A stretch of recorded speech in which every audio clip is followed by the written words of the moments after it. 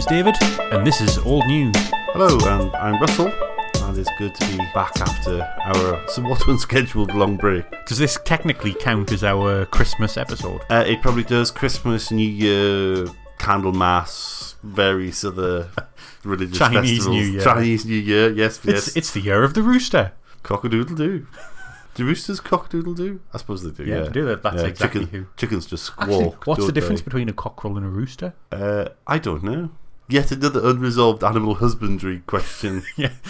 I still don't know about the Finn Dorset sheep from the cloning episode. That's something the listeners can write in about. There must be some farmers who are listening to Old News somewhere. I insist Yes. that they get in touch. Yeah. So, anyway, how have you been? Did you have a good Christmas? I did, yeah. I was there, I guess. My brother was here this year, yeah. Yeah, we had a nice time. It was quiet. And then I've spent an enormous quantity of time at work, to and from work, and not been in the country much and busy with other things. And it's just, sadly, that's gotten in the way of our recording schedule, which I can only apologise for. But one has to earn a crust, I suppose. Yeah, there was a couple of times when I thought, should I invite Russell round? Thinking, well, no one, because you were at home for a couple of days here and there. And then went, nah. Apathy rules. Okay. Yeah. So one of the more exciting things that happened since we were last recording was that we got our shout out from the fantastic chaps and chapesses at the Last Tuesday project. Yeah. Who seem to have branded us as some sort of like old-fashioned Pathé newsreel. So it suits me fine. I quite liked it. Yeah. They put a lot more technical effort into their thing about us. I think this is a bit of a challenge that we need to hang on, but I'm the one who has to do all that. I'm perfectly happy with that. Oh, dear me. Yeah, but I'm perfectly happy to recommend the Last Tuesday project again. They are superb. Any other news from my personal life? Well, whatever. I don't think so. No more domestic. Oh, you fell off some ladders. I fell off some ladders. I said ladders. Steps. Hid in the ceiling. You incompetently used the two-step ladder. Well, it's easy to forget when you're on the top. Did you fill in the risk assessment form? I didn't. Does that mean I can sue myself? Presumably, yes. Imagine the civil claims court just going, no, you're an incompetent fool, get out.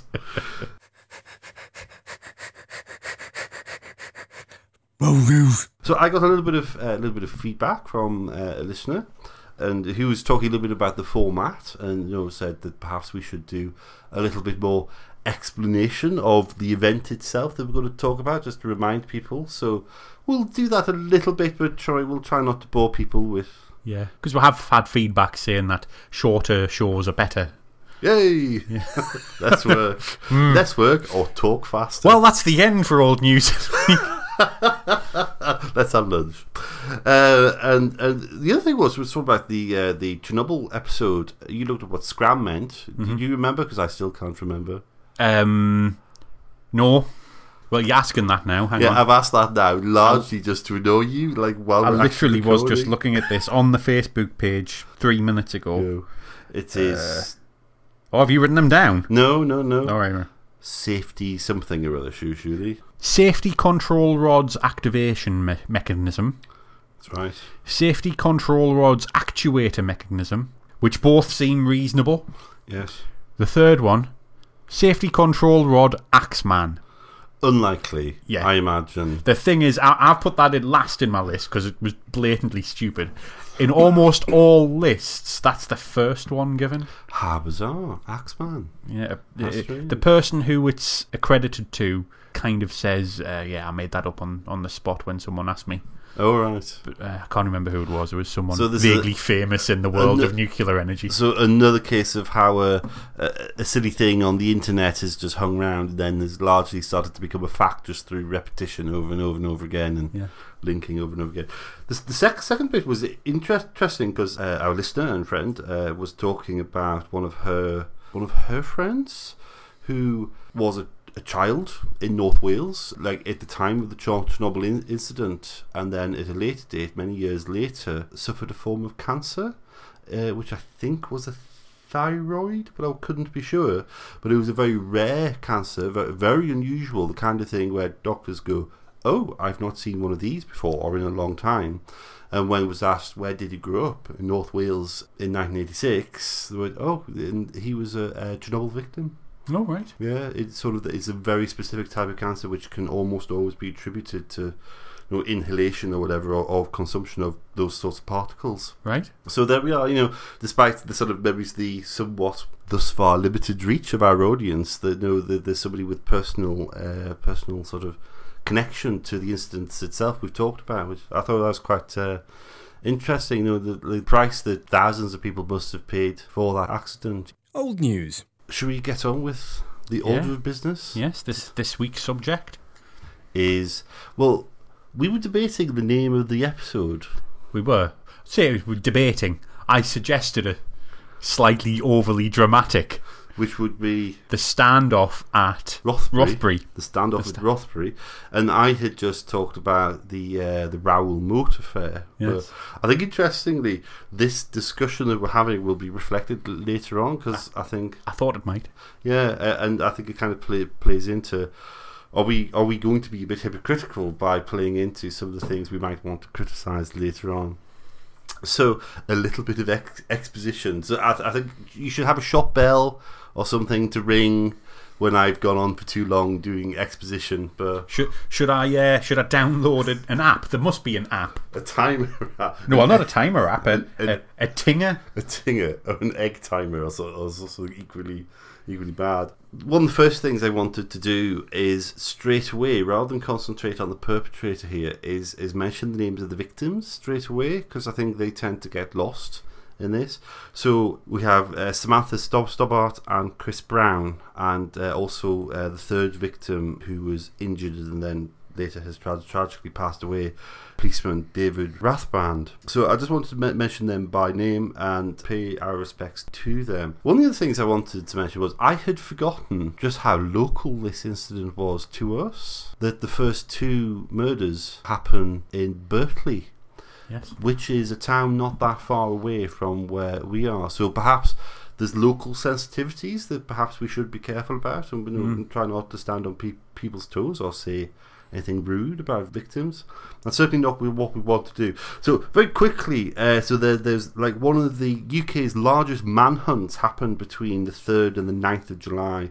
Raoul Moat is released from Durham prison. Yeah. For a crime committed against a 9-year-old victim, an assault. I'm not really clear as to what that sort of.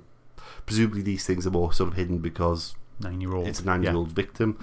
So he kills his former girlfriend Samantha and her current partner, who's Chris Brown, and then he goes sort of on the run. There are a number of people who help him on the run, which I just find utterly bizarre. And as he goes, he's making various threats to people, including the police. And he shoots David Rathband, the policeman, and then he sort of runs away again, and is found sort of holed up by the riverbank in a town called Rothbury up in Northumberland. There's a standoff, and he takes his own life at the end of the standoff. And so that is the end of the manhunt. But I think the thing that really characterises this whole sort of affair over those sort of from the 3rd to the early hours of the 10th of July 2010 is just the enormous blanket media coverage. And it was also like one of the first incidents I can really remember where social media played a really big part, especially things like Twitter and so on. Yeah. In like a big sort of news story in the UK like that. I don't know, is that something that you remember at the time? I've got to say, I sort of vaguely remember stuff about it on Facebook, and having read up on it now a little bit, that I'm aware that Twitter and Facebook played a part. My main memory of it is the rolling news. You know how you normally ask the question, where were you? Well, the one time you haven't asked that. It's the one time I know exactly where I was. Okay. I was in the beer garden of the Black Horse in Chesley Street, and they had it rolling. It must have been BBC News or Sky News. It was the night everyone remembers when Gaza turned up, and the whole pub went Gaza? What? Eh? Yeah, there's a very, very strange sort of coda that towards the end of this story. There was a question mark and an exclamation mark just rising above the pub, and probably in every other pub in the area, with the news on, watching what was going on. And it was sort of weird, macabre, really humorous at that point, wasn't it? It was just like, what on earth is going on? I remember being at work that week, I think, and it covers the period of my birthday that particular year. So I was 30, actually. So we can work out how old I am now. But yeah, I do remember sort of the blanket coverage just being on the satellite news all of the time at work. You start off with these two murders in a town called Berkeley, and 22 hours later there's the incident with policemen, and that's in a place called East Denton. It's not massively far away from where I work. Oh right, okay, that's interesting. Not massively, yeah. And then you have the sort of the chase, and then there's the incident in Rothbury, which is like further to the north. One of the other things that sort of really characterises this whole event that perhaps a lot of people have forgotten about is, as this sort of manhunt progressed, there was this enormous quantity of people, 160 police officers from various places, the Metropolitan, Manchester, Northern Ireland, PSNI. They drafted in the RAF. Did they? The RAF police? Yeah. Did they have search helicopters? They had a tornado. Oh, right. Fly over Rothbury, right? So doing some reconnaissance, if you want. And also Ray Mears as a tracker, the expert Ray Mears. So there's kind of this really sort of celebrity thing going on. So there's enormous sort of quantity of people involved. But also along the way, there's a series of kind of communications from Moat himself. There's various letters that get delivered. There's a dictaphone tape that gets discovered at one point. There's for like 4 hours worth of rambling nonsense, and also various phone calls sort of taunting the police and so on. The other thing which I had completely forgotten about is how recent the Cumbrian shootings had been. With the shotgun, the man with the shotgun. Yeah, Derek Bird, wasn't it? Yeah. And so this was like literally almost exactly a month later. So I suppose there was, on behalf of the police, there was a fear that this was like an outbreak of copycats. Copycat is the word, yeah. I don't want to sort of chew over the details of the incident as such, because I think it'd be very easy to kind of just talk loads about Raoul Moat and then kind of drag people's names through the mud and things. We can talk, which is sort of bad and open to sort of criticism, which I want to avoid. So the first bit I wanted to talk about is about the role of the media. And have you come across this sort of agreement? That pleases me. Oh, that's very good. Ting. So I'm going to end this on a question. Just keep going. I'm going to end this on a question. Go away. Oh, I will hit that bell by the end of this. So is the role of the media? I don't know whether you came across the fact there was quite a large media blackout at one point. Yes, I came across that when I was looking things up. The media were asked because of what was in the ramblings on the tape. Like up till that point, that said he was a threat to police, and he'd said that he was upset by the coverage he was getting, and any mistakes would mean he would attack a member of the public. Yeah. And the police asked for that not to be put out. I think that's reasonable. I think that's reasonable for the police to ask. It's an informal thing, and the media complied, but they didn't take stuff down that was already there. I think that's fair enough. You see, I bet in other jurisdictions, and particularly the US, where the press is a lot more rampant, perhaps. Rampant, to use a word. Do you think that somebody who's directly threatened the public, do you think that the media there would go along with that? I think possibly not. I mean, I can see the argument for not as well, because freedom of the press, first of all, but also we should let the public know.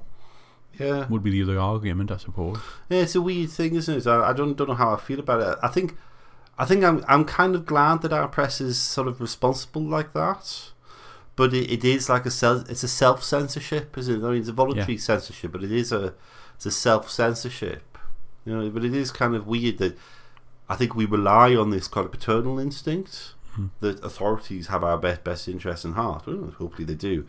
And, the police certainly do, we hope. But I found that strange.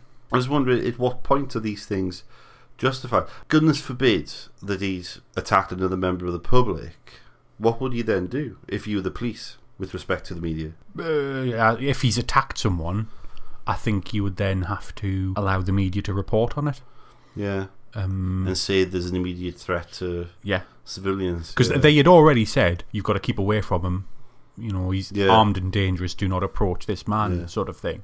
And I suppose in some ways the fact that they had the whole of the town of Rothbury locked down for like most of the day before, when they knew he was around there, day before the end, it sort of indicated that this was more than just a threat to policemen. So the next question I had about was glamorization. There was a lot of commentary at the time about whether he was glamorized.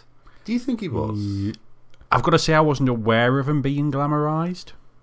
Yeah. I have now read things that say he was. Right, so, of all I'm sources... getting second-hand glamour. Does that count? Yeah, people. The two quotes that I found, and I don't know where they're from, they were just like descriptions of having a hulking physique and well-known or notable hard man. Yeah, is that glamorization as such? Or do you think the problem is people would take terms like that as being quite desirous, glamorous? I don't think if someone describes a person as a notable hard man, certainly in my mind that's a negative thing. You know, someone with links to the underworld.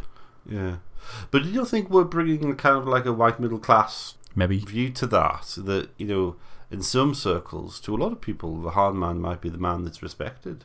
Yeah. So would you then ask? Should we? I suppose the question that it sort of reflects the previous part. Should we then ask the media to stay away from such description? I don't know if when you say should we ask, do you mean should authority? So should the government ask the media? Okay, well we'll start with that. Well, no. Should society in some way pressure the media not to use terms like that? The only way you can do that is through social media and that sort of thing. Yeah, these sort days. of feedback to journalists. Expect journalists to have a certain standard whereby they don't. It's weird, isn't it? Because I think we both desperately would not want somebody like this to be seen in a glamorous way. I think the outcome, like we all agree on kind of the outcome. Is that different from any other murderer? Because you know you've got all those multiple murderers, mass murderers, who one way or another get glamorized. They all get books written about them and films and countless documentaries and made about them. And we can often name the killers and not the victims. Yep. As we just did with the Cumbrian killer. Yeah, which I think is quite. It's sad, isn't it? Really, I think it's odd, but because I think that leads to like the role of the public. At the time, there was somebody who was a temporary trainee where I was working.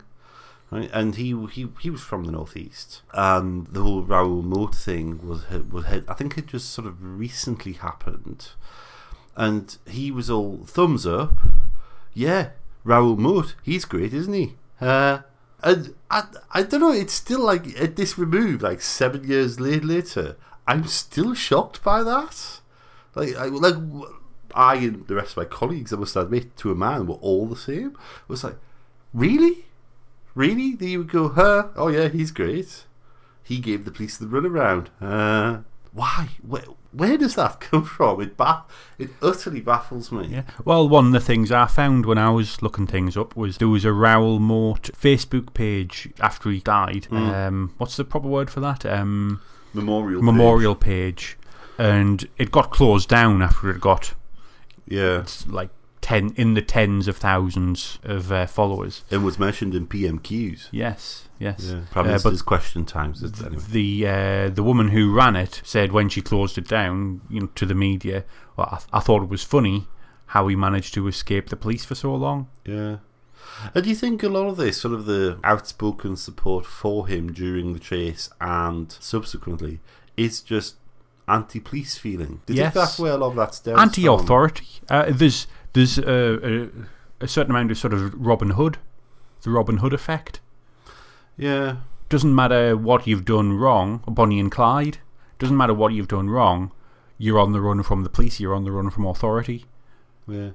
I mean, Robin Hood is he's a violent thief, but there's a whole sort of mythos around him that gave the poor. He's a jolly good chap. Yeah, because presumably the Barons were unpopular at that moment in history. Let's say Bonnie and Clyde is a better example to use then. Right, okay. Well, I don't know much about the Bonnie and Clyde case. Well, other than being bank robbers and murderers, yeah, chased by the police with no redeeming features. But were they doing it to feed themselves? Or in the end, they were just doing it to do it. They were. Right. It was their thing. I don't know a huge amount about it. Yeah. I just know that they were in a car traveling from town to town, causing mayhem. Gunfights, machine guns, Tommy guns. It was that sort of era, and they were eventually gunned down by the police.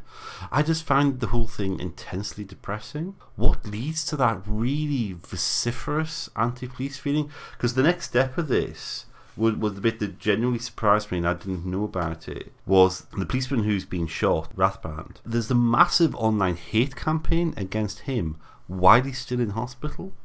Yeah, I found that weird. Yeah. What possesses people to do that? I mean, is this a manifestation of both like just general anti-police, anti-authority feeling and kind of the depersonalization thing of the internet?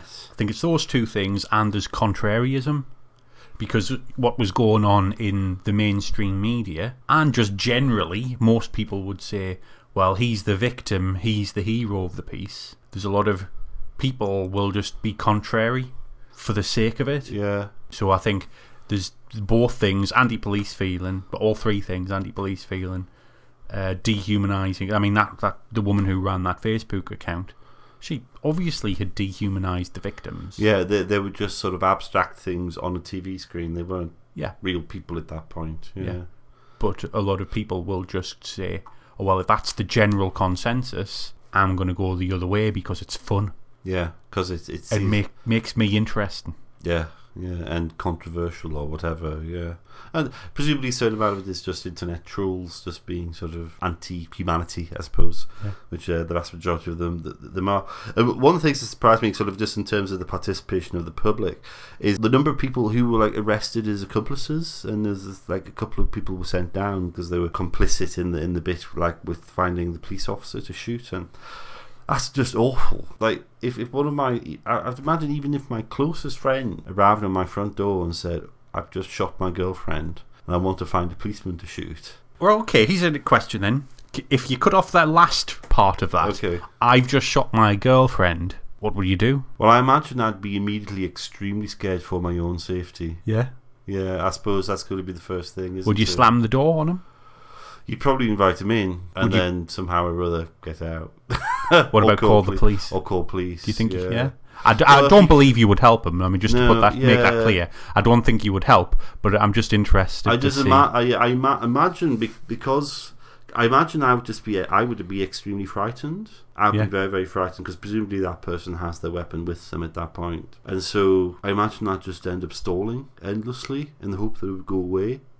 Yeah. If there's somebody you're loyal to does something really awful, like how quickly do you drop them, or how quickly do you start to understand them? Which I think is another thing as well, because it seems to me like Moat puts out all these letters and things about he's a terrible victim. Oh, the police, they've taken all this away from me, and I really love this. I really love this girl, who's his former partner with whom he had a child. I mean, let's not forget that. And there's another sort of victim along the way. But I don't. There seems to be this sort of like massive buy-in to his victim status as well. Yeah. I just wonder what's fueling that. Why is he seen as a victim? I think that's slightly different from the anti-authority thing, but it like sort of plays into certain people who see men as victims because women break up with them, and it strikes me like there's a horrible undertone of misogyny here. He's sort of saying, oh, this man's playing away with my girlfriend, this person who I love.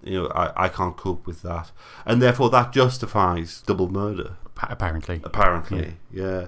And the fact that people would buy into that and go, oh yeah, he's been treated terribly, look the way his partner's behaved. Just take a slightly left-hand turn, and I think I don't want to sort of dwell on the specifics of the story too much because it's terribly tragic. So you've got Rathband who gets shot and blinded, and he is very quickly, and again, this seems like a kind of a media thing, very quickly hailed as a hero. And, what happens to him is absolutely terrible. And then later on, he receives a very public award for heroism as one of the Pride of Britain awards. Right. And then he also becomes a leading light in a charitable foundation, which is set up by him and his brother for, first responders, as Americans would say, police, fire, ambulance people who are injured in the course of their duties. But I think that's fantastic charity work, very worthwhile.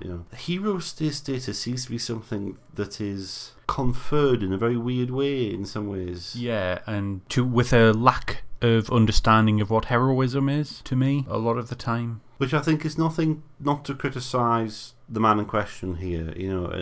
To me, he seems like a terribly tragic victim. He's somebody doing in the course of his job suddenly gets shot in the face. I mean, that's a terrible risk to run, and the kind of, it's a risk that policemen face every day, though, in a way that it's rare, but terrible things happen to people in the front line. Yeah.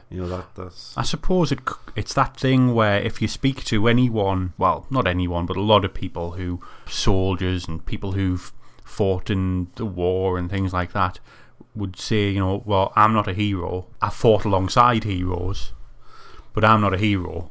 Yeah, they tend to be intensely modest people. Yeah. On the whole. So, without knowing the man or even seeing very much of him on the TV or anything, I very much doubt he would ever have described himself as a hero. Yeah, it's sort of he's a victim of an appalling crime by terrible circumstances, and also declared a hero by terrible circumstances. Which it seems like it's a loss of control in your life twice over.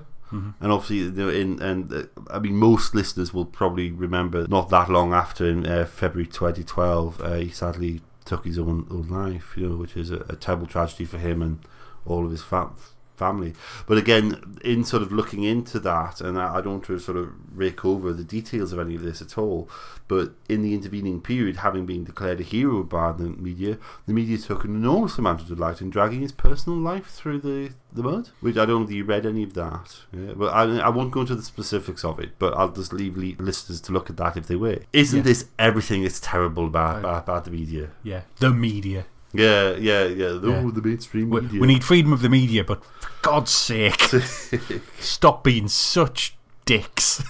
Yeah, because now we have somebody who is a terrible victim of a terrible crime through no fault of his own, through circumstance, is declared a hero through no control of his own, through a terrible circumstance, and also then whose personal frailties are then massively put on public display. Yeah.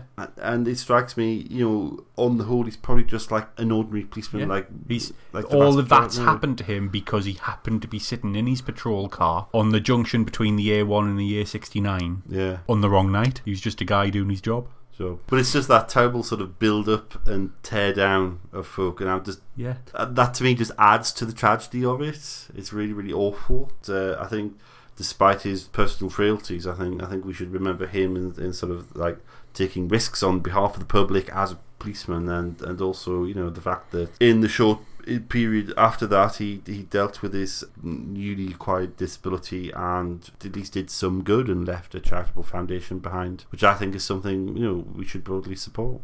Old news. Okay, so I think like a lot of our conversation here has sort of centered around the role of the media, how things were reported, how people responded.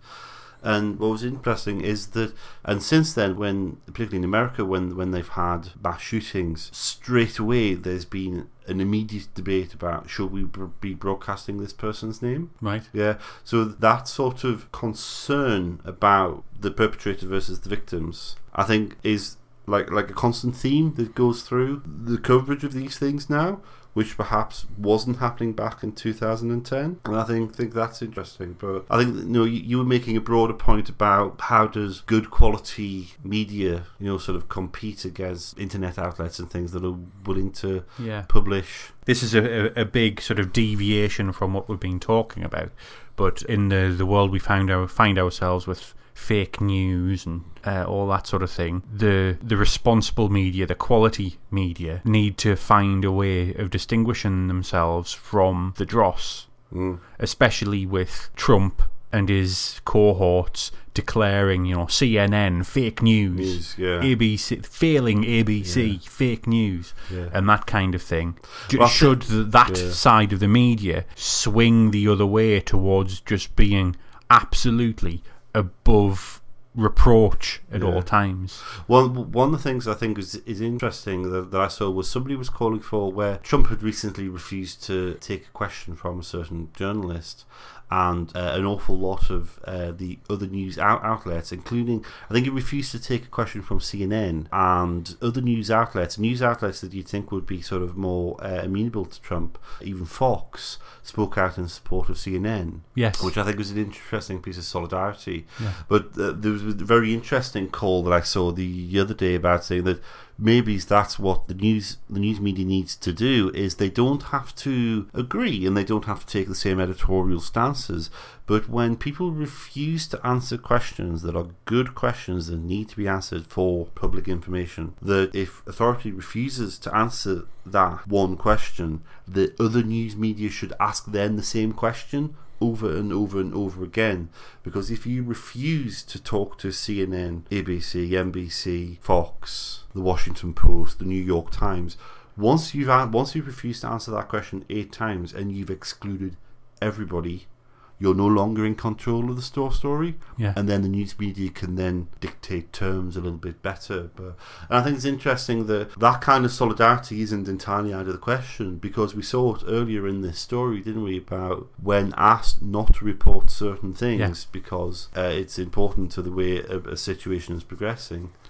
They agree. You're talking about lots of different media outlets with very differing outlooks on everything.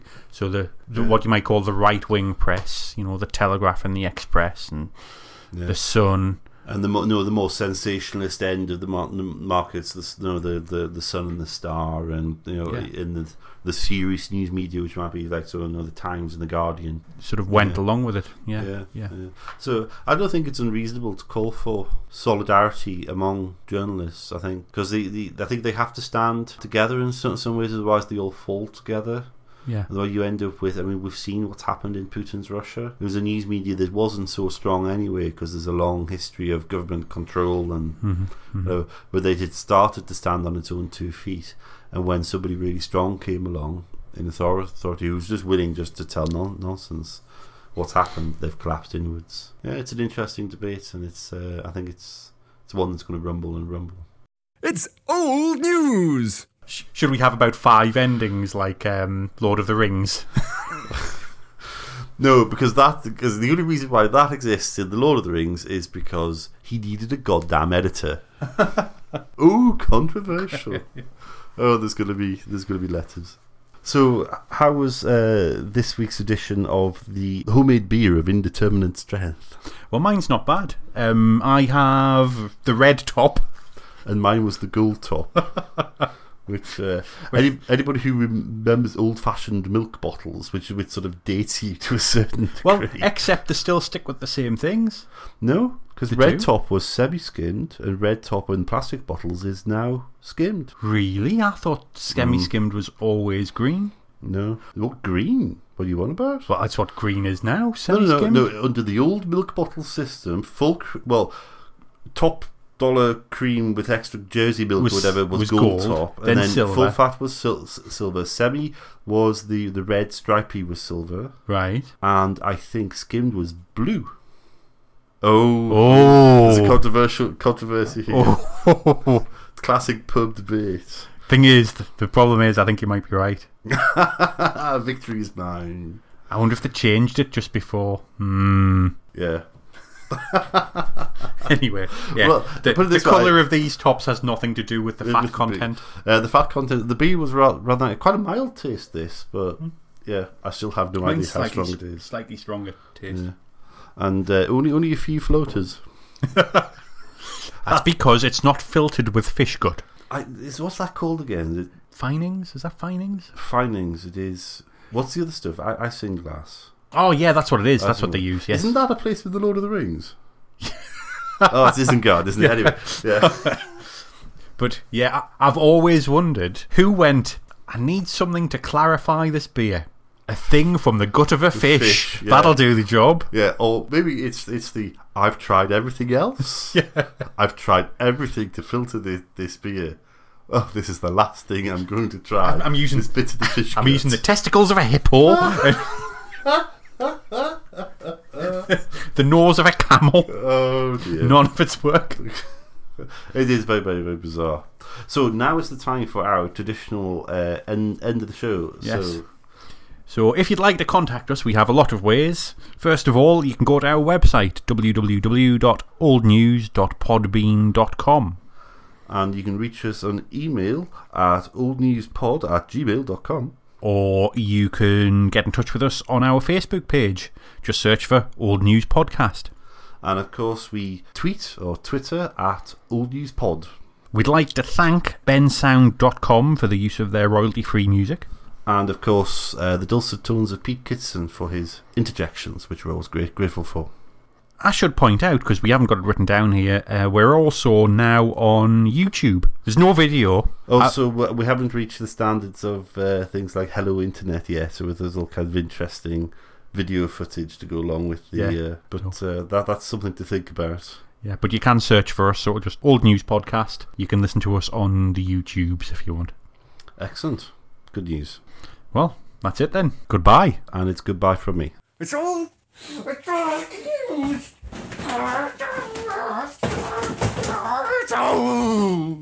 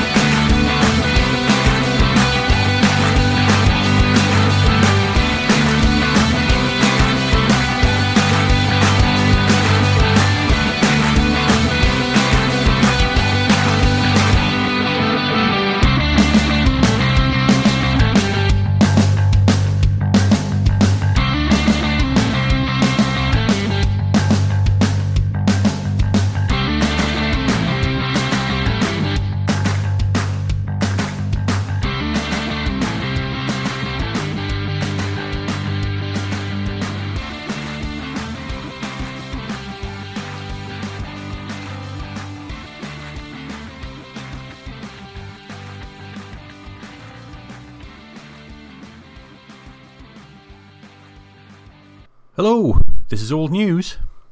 Hello, I'm Russell. And I'm David. And I've cocked up that welcome. Should we try that again?